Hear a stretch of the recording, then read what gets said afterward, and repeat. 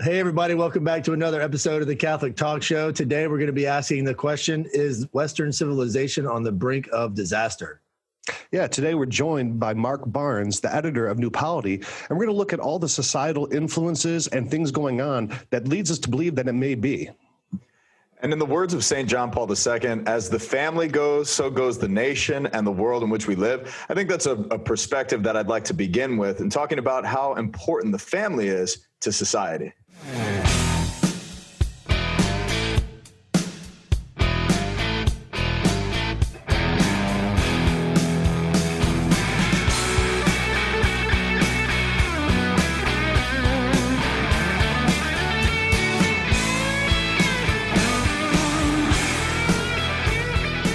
All right, guys, looking forward to this episode. Mark, been a fan of yours for a long time through the blog Bad Catholic. Now you're an editor at New Polity. We'll be talking a little bit about that. Some really interesting and intellectual articles about this type of topic. But yeah, really excited to get the show started. Yeah, Mark, I've got to say thank you for your contributions, my brother. It is very important to hear the voices of very faithful men and women in the church. And clearly your voice is very faithful, and you have a very strong contribution to the conversation that we need to have, especially today. So we hope that those who are connecting with us via YouTube, that you're taking the time out of your day to make sure you click the button subscribe. And we want to give a big shout out to all of our patrons, especially those who support the show financially. We would not be able to do the show without you. If you are considering becoming a patron, please go to patreon.com/The Catholic Talk Show. And there you'll see every way that you could support us to ensure shows just like this and conversations like this continue far into the future. Thanks for that, Padre. Just one quick note on the Patreon. We're doing Hangouts with the Patreons every Wednesday at 11 o'clock. So if you want, you can download the Patreon app. There you'll get the link to join us in the Hangout live, and then we'll record it and post it on that same Patreon app. So just another thing that we're providing now for the new patrons and patrons of old. So awesome. All right. Thanks, guys. So let's talk about this. You know, is Western society on the verge of collapse? And what do we mean by Western society? You know, really, I guess, the cultural patrimony of Europe, right? United States and Latin America and, you know, Europe. But there's been a real shift in what culture and society views as valuable in our world. And it's moving at a very rapid pace to where I think a lot of people look around at what's going on and they don't recognize the place they were born. They don't recognize their neighborhoods. They don't recognize their culture. They don't recognize the values that were instilled in them being valued anymore. So there's a real sense of dis-ease among people who hold to, I guess, more traditional Western values. And we're asking the question today, is that worldview that Western society was built on in the Judeo-Christian line of thinking as a patrimony of the great empires of like Rome and France and England, is that going away? And is that being replaced by something of a lesser quality? So that's why we brought on Mark. So Mark, why don't you get us started and tell us what are some of your thoughts and your observations about what you see going on in society? Really throwing me the broad ball to hit. That's it. It is. Well, look, I mean, no, of course there is decline. The difficulty is in asking what's declining and whether it's bad or not. You know what I mean? Like whenever you try to take something as vast as culture and say like, are we at a moment of its decline? You have to ask, was it ever worse? In what ways was it worse? And was it ever better? In what ways it was better? So I think it is a very nuanced question. But generally speaking, it seems to me like what we mean when we say things like culture and society are those things that we enjoy, the things that we're really living for, right? So like, you don't really speak of, the joys of Western society, by which you mean all the times that I brushed my teeth and checked my bank account to see if I still had any money to continue living in this world. I mean, those are real moments that happen within Western society, sure. But we want to kind of draw back and say, hey, that's something different than the kind of thick, warm language we have when we say our society, our culture, right? So it seems like what we're talking about are those moments that we enjoy for their own sake, right? So like the festival, the family, the things that we don't do for the sake of some other end, right? Like I'm just working this job so I can, support my family or something like that. And I do see a decline in those moments of contentment, those moments of enjoyment, those moments in which things are valued for their own sake. And this is something the popes have spoken of a lot, that in a increasingly materialist and consumerist culture, the trouble with it is that you're enjoying things for the sake of other things, right? You're constantly, work becomes something that you do for the sake of acquisition. Family becomes something that you go through for the sake of becoming an independent individual with your own job. You leave home, you go to college, you do your own thing. Even things like festival are opportunities for making money. Christmas becomes commercialized, feasts become commercialized or stop existing. It's this kind of general trend in which things that should be valued for their own sake become instrumentalized, and then we're not really left with anything. We're just left with a lot of means without really enjoyable ends. I'd like to follow up and ask you a question, Mark. What you're sharing reminds me of a book that I read in undergrad at Ave Maria University. And Joseph Pieper wrote a book, Leisure, the Basis of Culture. Yeah. And I love what you were talking about in respect to the occupation of one's, experience, and really, you can use your, work as an escape. You could use all these other types of things, and even how you approach your family. It's like operational, mechanical. One of the quotes that I love from Joseph Pieper: leisure is only possible when we are at one with ourselves. We tend to overwork as a means of self-escape, as a way of trying to justify our existence. And it sounds like you're talking about something much deeper in respect to how we can approach our lives, and how that is like kind of attached to the fabric of society. Could you kind of elaborate a little bit more on? Yeah, I mean, I got like I have like an experiential thing I can throw in here that I think would kind of bring light to this, especially since you mentioned like in the United States, consumerism and just why people want to have babies or don't want to have babies. And I mean, it is kind of evolved around a self-interest, right? On how they perceive. So the oneness isn't there, but it's their perception met with their actions within that instrumentalization that you were talking about, right? Mm-hmm. And one of the things that comes to mind is I love going to, I don't know if you want to call it a third world country, but Guatemala. I went to Guatemala, I've been to Mexico a lot. And there's a lot of poverty there, right? And within that poverty, like nobody's upset. They don't have a nice jacket. Everybody's got a smile on their face, right? This is not, even in this poverty, you can see this level of joy and contentment that's authentic.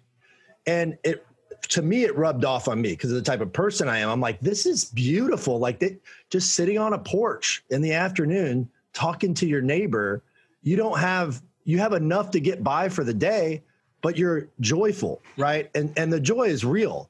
And so then you come back and you're like, well, man, I look at all the stuff I got 7 kids, I purge my house. They bring trucks up, So, you look at this and I think somewhat of what you were saying with Pieper and what you're saying in the fabric is this instrumentalization that we have done in Western culture of trying to find that happiness and the dissonance between the head and the heart. Right. Yeah. And Ryan, I think the question really comes down to the question of God, because if it is the case that human beings are destined to rest in God, right? Like that there's an end goal, and that end goal isn't for the sake of something else, right? You don't say, okay, we're all destined for heaven so that once we're in heaven, we can build a really big tower or something like that. Of course not. Yeah. Right? It is an actual moment of rest. That's the orientation of life itself, is to say, we're done. We're just enjoying each other. And the Lord who made us all. Yeah. Awesome. But that's a fundamental orientation, right? That's not something that you just say, okay, the rest comes in heaven and then there's, work to be done here. Mental material. No, it's actually something that pervades the entirety of human life. So when a culture has its eyes set on God, right, then moments of rest become glimpses of heaven. Yeah. So the real stuff of life, of culture, of society becomes those moments where you're not doing something for the sake of something else, but those moments where you experience, right, the kind of community we'll have in heaven. And so then life, I mean, it sounds silly, right? It sounds like a pipe dream, but life really does become about the festival. Life really does, like, why are we here? Why do we exist? Well, we exist to actually enjoy this stuff. Life when you say the festival, you mean the festivity of the person with those around them. And I'm using it in kind of like maybe a more academic way than I should. By festival, I just mean any moment of contentment for its own sake. Gotcha. Why do we get together to party? The party isn't for something, right? Right. The party is the thing that we do things for, and then you have a party, right? Like a wedding. A wedding is not for the sake of something else. I mean, obviously, it's for the sake of getting married, but the celebration itself is to say, this is good. It is good that these people are in love. It is good that we all love each other. It is good that we're a community. And so when we talk about this broad, like, is Western society on decline? I think it's actually important to have a kind of broad answer, right? Mm-hmm. Which is, if what we mean by culture and society, if what we mean is festival, is the moments in which things are done for their own sake, as opposed to merely instrumentalized, then a society that doesn't have its eyes fixed on God, on a heavenly festival as its ultimate orientation, is going to dismiss and deny the beauty and goodness of festival on the way, if that makes sense. It does. And I think what a good example is, like a wedding, as you said. The wedding celebration so often, and Father Rich, I'm sure you see this in all the wedding preparation that you do with your parishioners, but oftentimes it's not a celebration of the wedding. It now becomes a moment of, instead of focusing on the celebration, it's a statement. It's a means to an end to make an impression on people. It's not just a pure moment of enjoyment. Same thing with Christmas. It's obligatory. We have to do these things, where it's divorced from the concept of actual enjoyment for its own sake. And I think our culture is kind of trending in that direction. And there's a really great quote by Cicero. And I think Cicero was around during the decline and the fall of the Roman Republic. And I see so many parallels between the United States in this point in time in history and the pre-imperial Roman Republic as it fell. But he said, the problem of society at the time was the evil was not in the bread and circuses per se, but in the willingness of the people to sell their rights as free men for full bellies and the excitement of the games, which would serve to distract them from the other human hungers which bread and circuses can never appease. Wow. And the concept there is that they're taking these base imitators of the good things of culture and letting them substitute that empty caloric cultural experience for something that's much deeper. And we are very much, in my eyes, in my experience, in that as a society. Whether it's children being an accessory, whether it's another check mark that you knock off, like, well, I'm at this age, I should have a child, and here's my kid on Instagram, and take a picture, and now, kid, go watch your iPad. Or I'm getting married, and it's not about your love of your husband or your wife, it's about, showing your sisters and your friends what an elaborate wedding you had. Yeah. Or your car is not about getting to a place. It's about projecting who you are. Your job is not about supporting your family. It's about a place in a social strata. And there's a lot of danger to that, Yeah, you mentioned distraction. Or Cicero mentioned distraction. You've mentioned distraction. I think distraction is, the kind of the antithesis of what it is that we're talking about with contentment too. I mean, you have the rational concepts of what it is that we value and how we're moving into a distraction of those things, and not, making the sacrifice to go within them and then just be present in them and being content. Well, but I think the problem with just being present is that it doesn't make anybody any money. Mm-hmm. It doesn't. It can't be monetized. It can't be. Hey, we're doing it right now.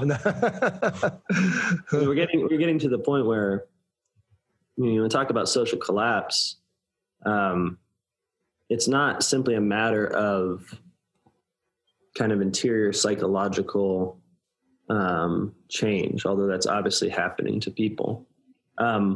It's also a deliberate effort, right? Like the reason that it's useful to instrumentalize moments of what would be rest and enjoyment and the kind of Instagramming of the child, which is like maybe a perennial example of this. Sure. That those moments are profitable once instrumentalized, right? So Christmas is a great example of this, right?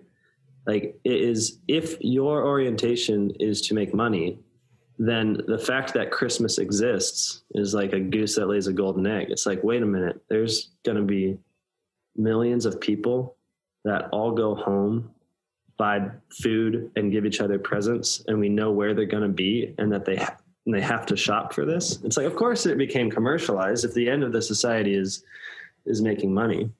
So my point is, like, it's not merely that society loses its sight of God and so loses, these moments of rest, right? That does happen. But it's also the case that a society that takes as its telos, its purpose, to be the accumulation of profit, that people that believe that, I should say, actively instrumentalize moments of rest.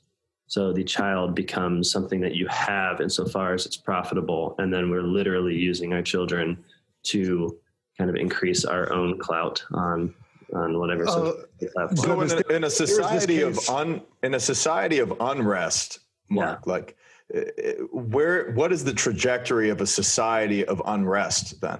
Because if everything is being marketed and really taken away and instrumentalized for profit or gain, and this growing unrest in society continues to increase, like how does that either stop or where is it going?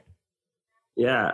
One of my favorite thinkers, his name is René Girard, and he talks about this process as an unleashing of what he calls mimetic desire, which means it's like a people that go this route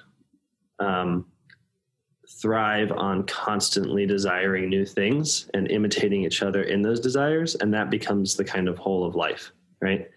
And what it ends in, he says, is violence.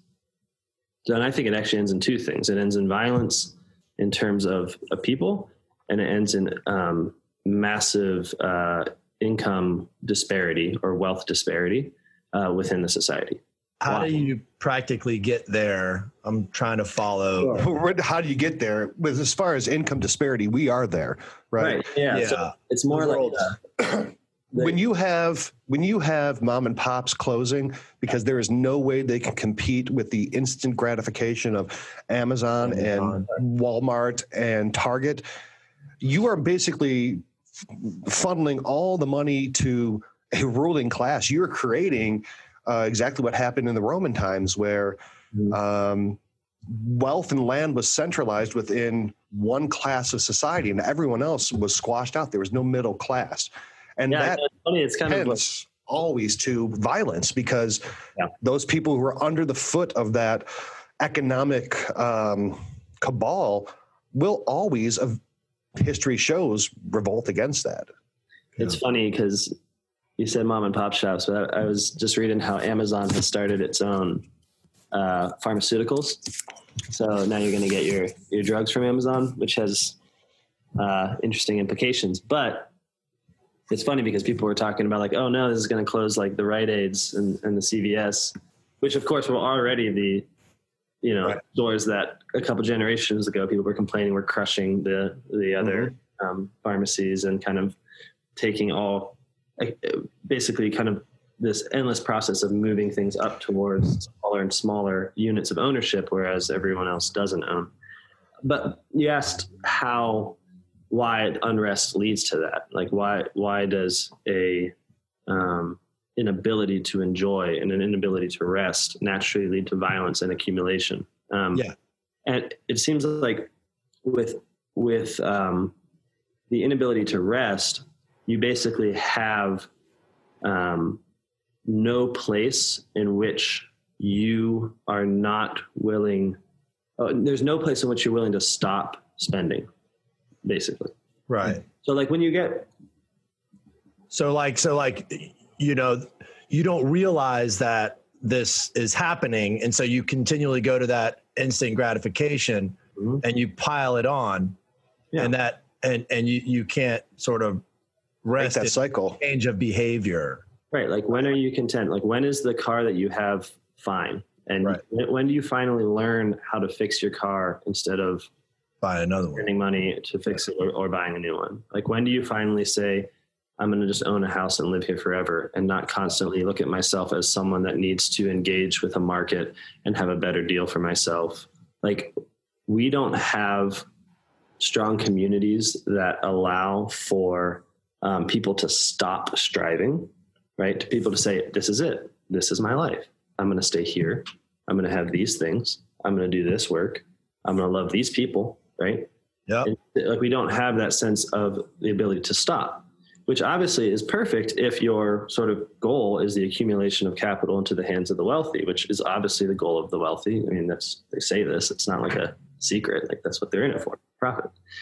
And so if you can create a people who always need to spend money to get new houses, new cars, who need to pay to manage their family on a biological level, contraception, abortion, like the actual influence of money in having families, like you can't even rest in that. That becomes something where you have to be paying large pharmaceutical companies to essentially make your family for you and with you.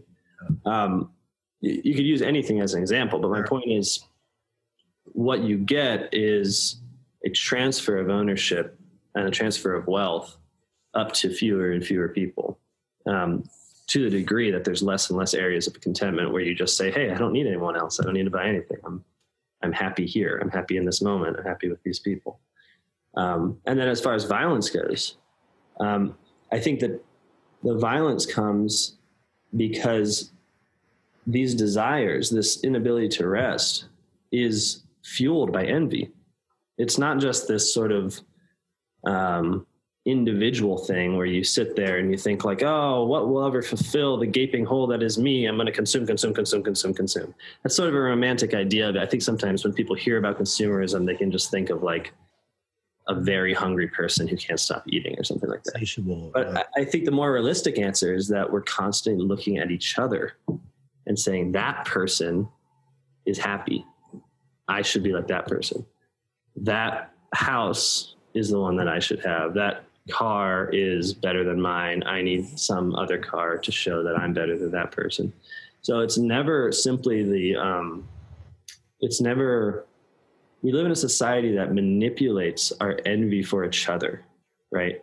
That basically dangles this lie in front of our face that says, hey, the other person has the missing thing, right? They've really got it, right? That famous person, that neighbor, right? That wealthy person, they've got the goods. They have real life. And all those desires and dissatisfactions you have, well, it's because you don't have what they have. Right? Since we can't become them, right? I can't go be that famous person. I can't go be that neighbor. What do? Well, we buy what they have, right? Right. This is how the market has worked for a while now, and it's what keeps the economy chugging along, is this sort of continuous production of envy. But the thing is, it means that we live in a society in which the engine is a resentment to our neighbor. Like if we don't have that, we kind of stop buying things. Yeah. So that's why. And that envy leads to hatred of the other because they have what you don't have. And that hatred leads to violence. It is a very, very common cycle. If you look at history where a certain class looks at another class with hatred for having what they don't have, whether it's the Russian Revolution, whether it's the French Revolution, whether it's the Romans and the Carthaginians wanting their other spices or this trade route. I mean, it is a common thing. But when that cycle gets to a certain point, it's almost unavoidable that the hatred that a society breeds for each other out of a consumeristic, competitive mentality will lead to violence. Because, I mean, you'll even see this in apes and orangutans. You'll see territorial wars in orangutans and gorillas because they have a better place with more natural resources. Yeah. It's a base thing that is being manipulated by, a economic ruling class. They are manipulating our weakest and most primal instincts against ourselves. And I think from where we're kind of talking, which is like very high-minded philosophy, high-minded history, how can we kind of break this down in layman's terms of what are the structures that are involved in society right now that are propagating this unrest? What is the kind of the beast that is involved in this type of control of the market?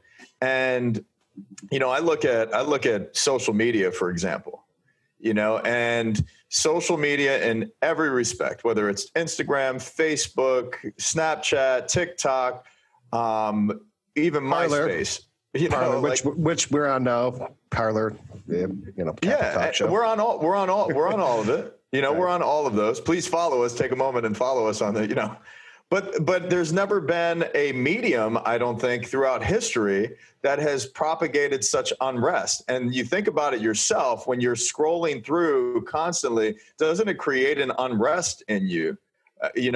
Social media is the weaponization of envy. It is the purest irradiated weapons grade envy system ever created. Yeah, and then you look at the structures. You look at the structures of pornography, right? And what St. John Paul II is like. The problem is that it shows like not enough. The whole sense of intimacy between man and woman, and the beauty of that. In the sense of rest and what we're talking about. Like entering into that deep place of communion with the other is something in and of itself worthy of investment of mind, heart, body, and soul. And in those pockets, like, where do we find our rest? Our hearts are restless until they rest in God. This is what St. Augustine said. And, God has ordered us in a way to be fruitful and multiply, to be together in the mystery of just existing as being fruitful. And in that contemplative way of life, like, man, everything is there. Everything is there. And throughout history, we have men and women throughout church history that have chosen poverty, that have chosen simplicity, that have vowed these things, chosen, a way of life of austerity and complete detachment from the world. So, when I look at, like, how do we stop this movement and trajectory of unrest? It has to be at a grassroots level of church teaching in rejecting these powers and renouncing them as if they were something in the world that would make me happy or give me rest or give me deep satisfaction. I have to renounce these powers and shut them off and balance them in my life. Yeah, I see. I don't use Facebook anymore. I mean, I get on and post stuff with my kids, but I stopped really like about a year ago because, like, even the nicest Catholic people or whatever, I mean, it was just there was like narcissism within the practicing of their faith, and I'm like, this is just bad. When Catholics, right, cannot recognize that, like, they're using this selfishly to draw attention to themselves, and that this is the antithesis of our faith, right? Drawing attention to myself. Like, come on, the glory goes to God. And it's just, after that, I was just like, man, this is just getting crazy. And it's hard. It's hard for people to be self-aware, to see that, number one, and hard for you to break that sort of concept in your brain that this is causing you harm, Oh yeah. The number of conversations I've had with people where a whole room of people are all complaining about their addiction to whether it's their smartphone or Twitter or Facebook, and then when you suggest that they don't stop, it sort of trails off to some other thing, like somehow that's impossible, which, in fairness, it should be pointed out that we don't live in like a society in which individuals choose unrest, right? We live in a society in which unrest is mandated and in which it becomes increasingly difficult to choose a life of simplicity, right? Yeah. Like to the very realistic degree to which it's like going to be impossible not to have a smartphone very soon. Yeah. Like you will not be able to keep a job is what I mean. So like, it's not simply the case that it's like, well, we could just like, we need radical structural change. We need to not, I agree, Father, that we need to be at the grassroots level, but with an orientation that recognizes, look, if we're going to sort of stop a trajectory of unrest, there also has to be a real effort to both destroy and overtake real strongholds of power where people are being actively orientated towards envy and dissatisfaction for the sake of profit of the few. I was laughing when you were talking about social media, Ryan, because the Peter Thiel, he's one of the big investors in Facebook. And when he chose to invest in Facebook, it was after he had read Rene Girard, the you mentioned him. I was just talking about. And it's funny because, you know, Rene Girard thought that by stoking envy, we create a society in which ultimately there is a violent blood sacrifice. Like that's the end goal of all this envy is ultimately someone becomes the sacrificial victim who is the one that dissipates, as it were, all the violence that envy builds up. So you got to understand that someone who read that said, okay, you know, it's a great idea. You know, it's really going to work. Facebook. And he was right. Like he was right that it would be addicting, that people would love to be envious, that we would find a place for this kind of magnification of our unrest and our envious desires. And he invested in it and made a lot of money. But I think it's an important point that we shouldn't be naive to think that these things just simply happen. Like these things are the work of human hands. People knew that the sin of the human heart could be a profitable venture and went for it. So yeah. You see that with Planned Parenthood. You see that in a lot of different things in our society. I mean, I'm looking at this and I'm like, what about the listener that like, and I'm thinking to myself, like Amazon, right? Like I've got 7 kids and, you know, I'll get on an app and I'll shop because of the convenience, right? Obviously we don't do that all the time because I actually like going to the store to see people that I know that are in my neighborhood that work there. And I have conversations with them. So it's not all the time. But what do you say to somebody who's like, do I just stop buying from Amazon? Do I just find local people and just be content with what I'm able to buy here? Or are there certain things that, you know, are okay to buy? Right. I mean, I get the social media. I've cut off of that and my life has gotten so much better. We got Exodus 90 when men are going through this and they're coming out and it's just renewing a lot of people's hearts, you know, because they're getting off social media. But like, what do you say about, you know, the instruments of society that are, you know, a vacuum to the economy that have become so big that it's very difficult to have communities like we've had in the past? Yeah. Yeah. Well, I mean, I say there's no way out of this except some sacrifice. Yep. So I can't give you an answer that says, hey, here's how you can have all of the conveniences of a envy economy without, you know, without using the envy economy. The whole point is that it is convenient. What I like to do with Amazon is use it as a search engine because they very conveniently become the middleman for everything. Like that's their shtick. But then it becomes really easy just to search on Amazon for the thing you want and then go directly to the seller and just cut out the middleman. I mean, just a simple tactic. Yeah. Doesn't have too much more time. And so that can be one way to go about it. And yeah, the other thing is you got to be honest. Like, it's not that we live in a world in which there's like Amazon and other options. We live in a world in which a movement which has culminated in Amazon has destroyed the other options, right? So like I live in a downtown here, just to give an example, in which if you don't have a car, if you can't drive, you cannot access a grocery store with any kind of ease. We live in what's called a food desert, right? And this is a normal for great swaths of American people, right? That they live in a place in which something as basic as groceries, right, relies on access to another expensive commodity, right? Like we have designed our world for the sake of consumption and with that in mind.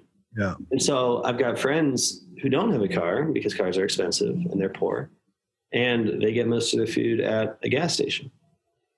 And so of course they're drastically unhealthy, right? Like they're physically, you can't live on a big gulp or whatever it's called.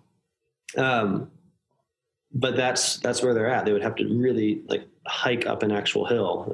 And if you knew the geography of my place, you'd understand like, it's a big ask.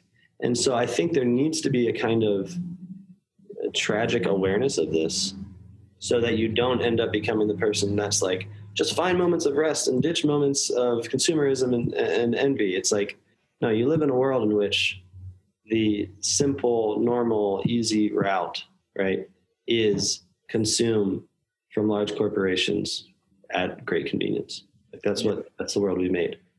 So let's talk about a couple things that are maybe symptomatic of that, right? Some of the things that really point towards a loss of what traditionally Western society has valued. That is, has Western society lost its faith in God? How is this damaging the family? How is it that divorce rates goes up so drastically in the last 100 years when, again, wives and husbands become a commodity and something to envy after a better wife, a better husband, right? How does children, really, how has God and family been so supplanted by the desires of the corporations to buy?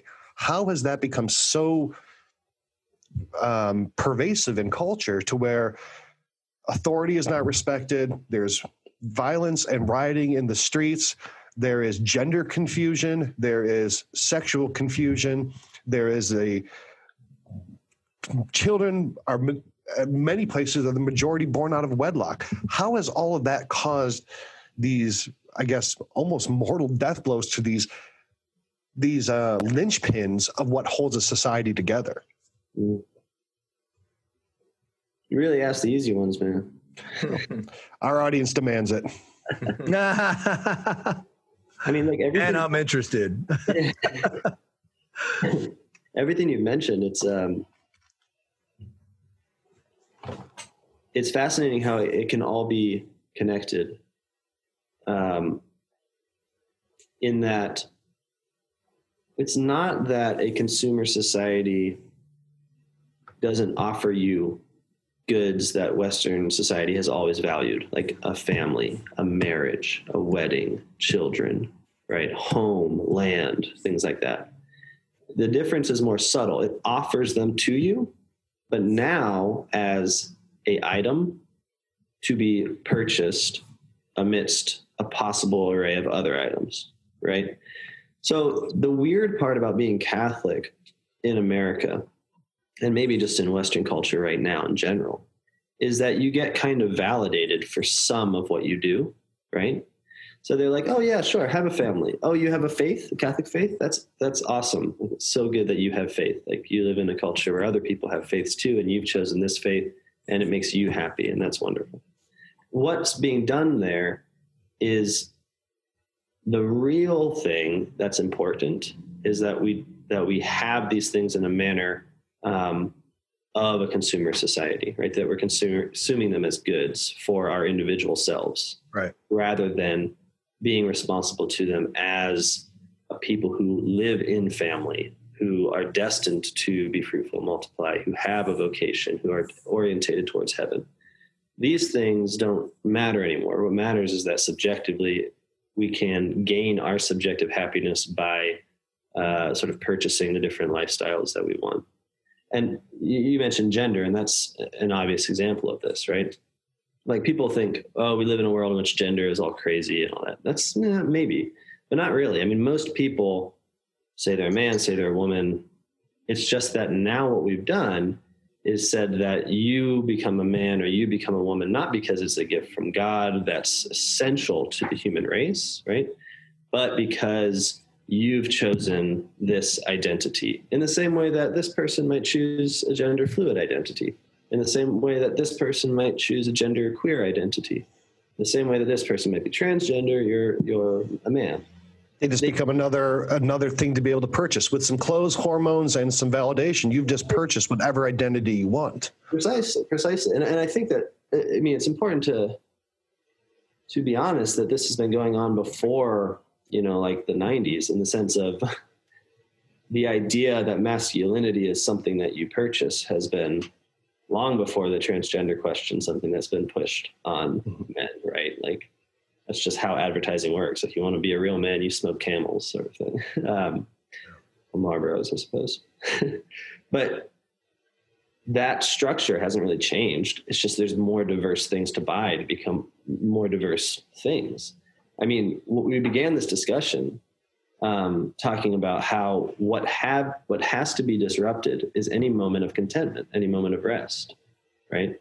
Gender is a great example of that, because if you believe the biblical doctrine, male and female, he created them, then when I look and I see that I'm male, there's nothing more to do. There's nothing to buy, right? There's nothing to prove. There's nothing to go, I'm going to go perform my maleness by doing X, Y, or Z. Like, I don't need to pay anyone anything. I just got it from God. It's a gift. But what we do is those moments of gift are moments in which no one's making any money. And so you take those moments and you say, oh, no, gender, it's not a given. It's not a gift. It's an achievement. It's a performance. It's a thing you do, right? It's a thing that this person does and so becomes trans, and this you do and you become a male, And so it's the same with family. It's the same with religion. All of these things are maintained. They're all items we can purchase, but they've been stripped of their, not even stripped, their substance has been sucked out of them, right? It's like we're allowed our Catholic world so long as it is a consumer choice within a world of other consumer choices. Well, even like a wife, it's like, now you can live together. I mean, people live together, and it's like you're trying it out, I mean? So it's like, when you want to buy something, yeah, sure. I want to try it out for free. I don't want to, subjugate myself to maybe a bad product, Which has always been shocking to me that people have such confidence in themselves. It's like, well, you're being tried out too, man. It goes both ways. I like confidence that you're not like a faulty product there. Yeah, people are looking at marriages like rent to own, that they can get out of the contract later if it's the property doesn't suit them anymore, or they found another property. Again, hey, it's that other place that I'd rather be. I'd rather have that one. Let's just swap it out, sign the papers and go get a new lease. And actually, divorce is hugely profitable. It sure is. Oh yeah. About just double the houses. Boom. You got a whole new housing market. Can you imagine a better game to get tons of money than to split every house into two? Oh my gosh.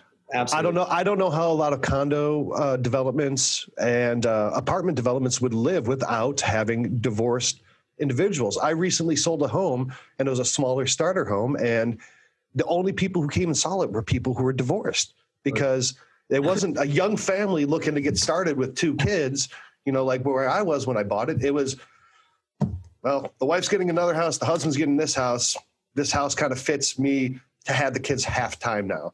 And it's really, I mean, the amount of commoditization and monetization of divorce, it's pretty absurd. Whether it's apps that tell you to have an affair because you'll be happy, and the instant access to no-fault divorces, it's shocking. But those types of things have reverberations to their children. Their children then see marriage as disposable.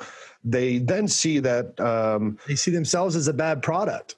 They do. That dad and mom, Well, and then I think it often becomes more a matter of fear, right? Like it's not necessarily that the kids are like, cool, I'm gonna test out a couple. It's more like, wow, like how would I ever say yes to a marriage? Like I'm terrified and I need to test this out before I do it, because I don't want to end up in the same way. I mean, the church describes the family as the fundamental unit of society.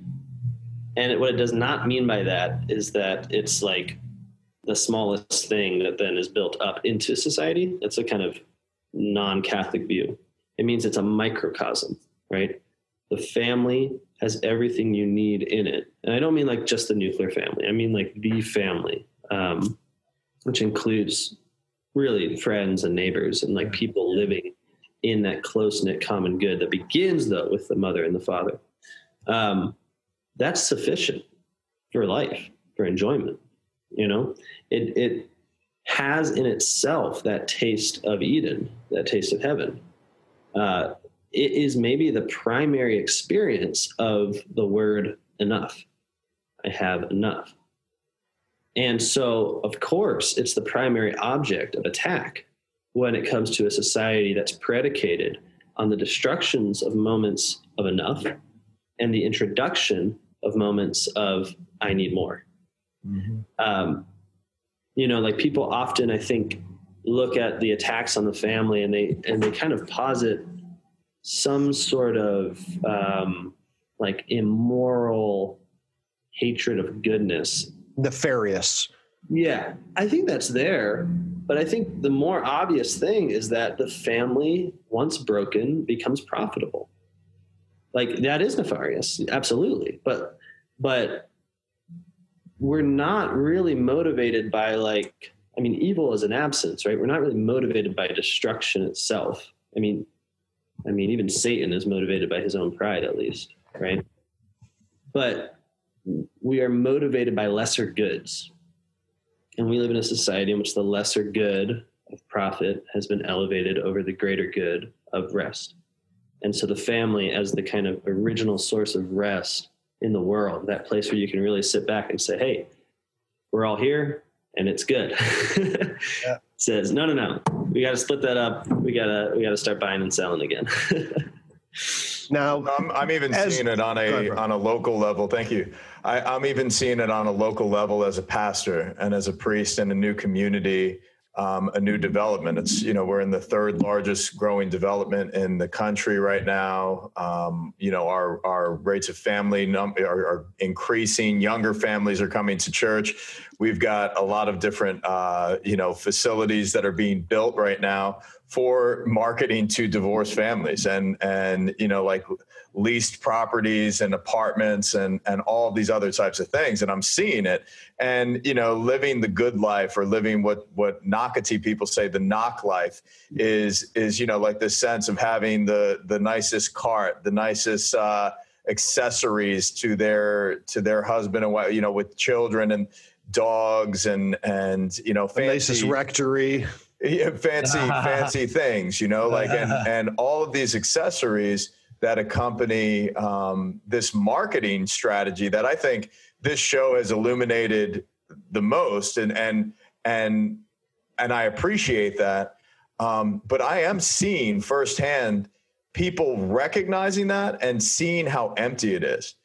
People are coming to church and they're choosing lives of simplicity. Some of these young people are coming to daily mass with their families. Some of them are turning to homeschool models and living more simple lives because mom or dad has to stay home with the kids and educate.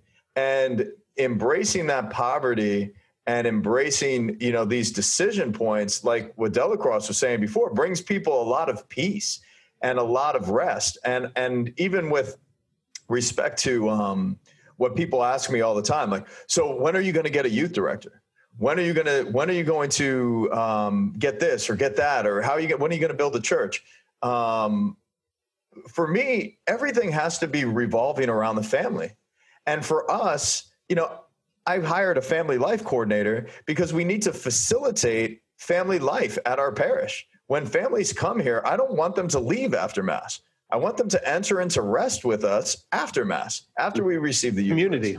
Like real community. Real and community that's what we're centered around the church.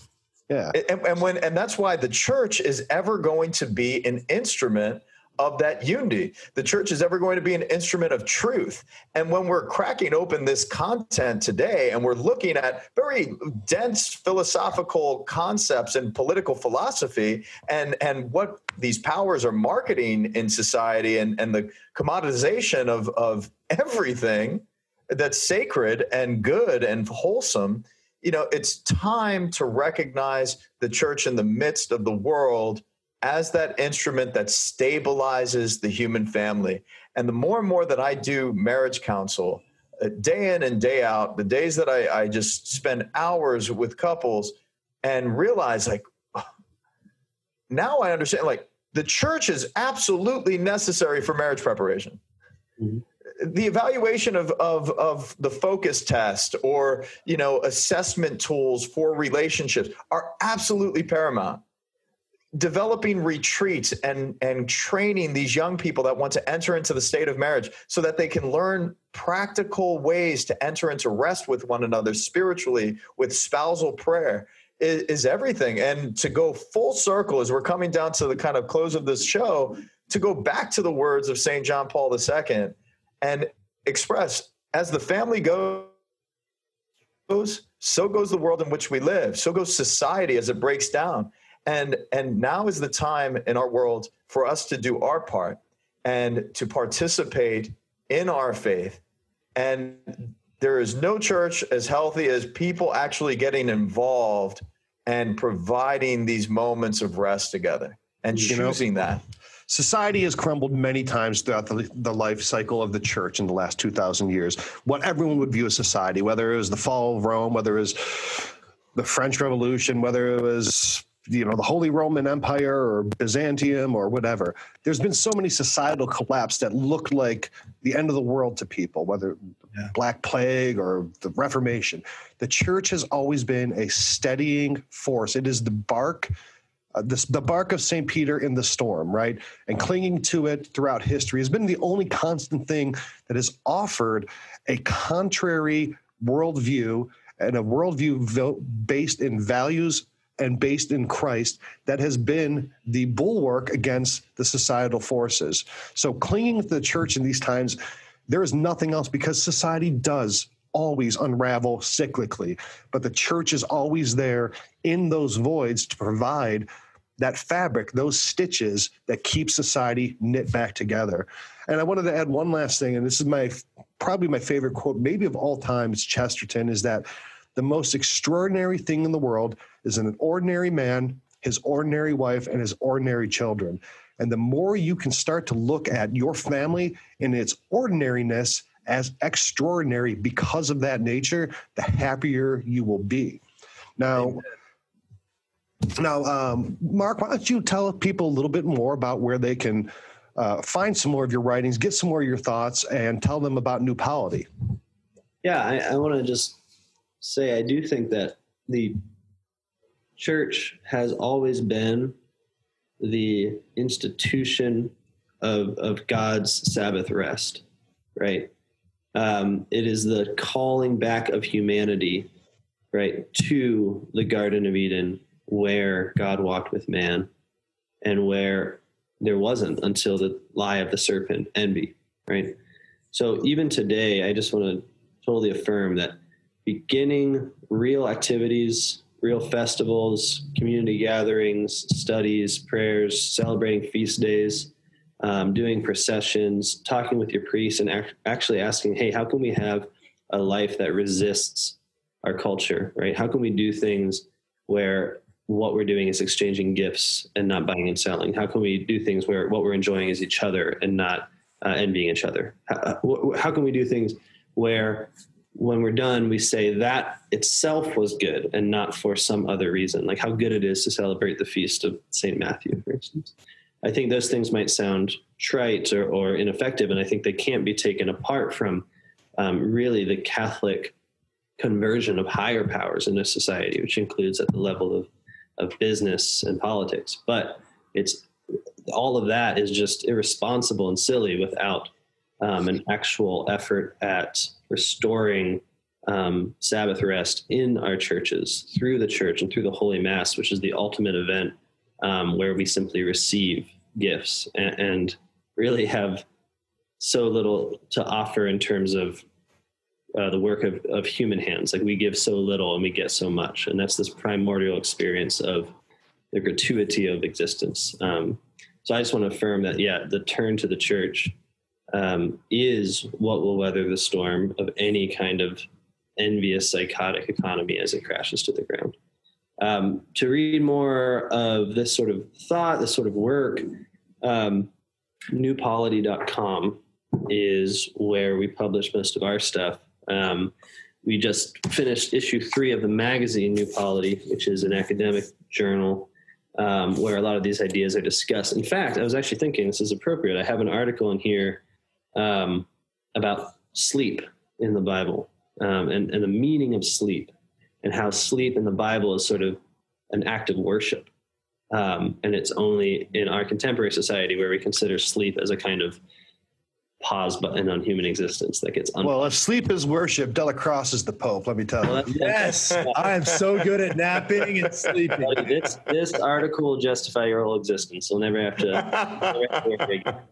Yeah, New Polity, and we'll put the link there below so you can see it on screen. Polity is just a fancy word for city. And so what we're all about is imagining what a new city looks like. What does a Christian society look like? Like once you get over all this silliness of envy and violence and ask, how do you build the kingdom of heaven on earth? Because that's always been the vocation of the laity here in union with the clergy. And so it's just another stab at imagining that. And I think there's some stuff that's more heady. There's some stuff that's a little more light, but I really think that just plugging into that, following us on that website, newpolity.com, we'll get at least some of this good stuff into you. That's so, Mark, absolutely. we want to really thank you so much for the wonderful insights that you provided to this conversation and driving this really incredible movement that you have going on. It reminds me of Aristotle's word, mankind is ordered toward the polis. You know, we are all ordered to enter into civilization. That is something that's naturally inclined in the human person.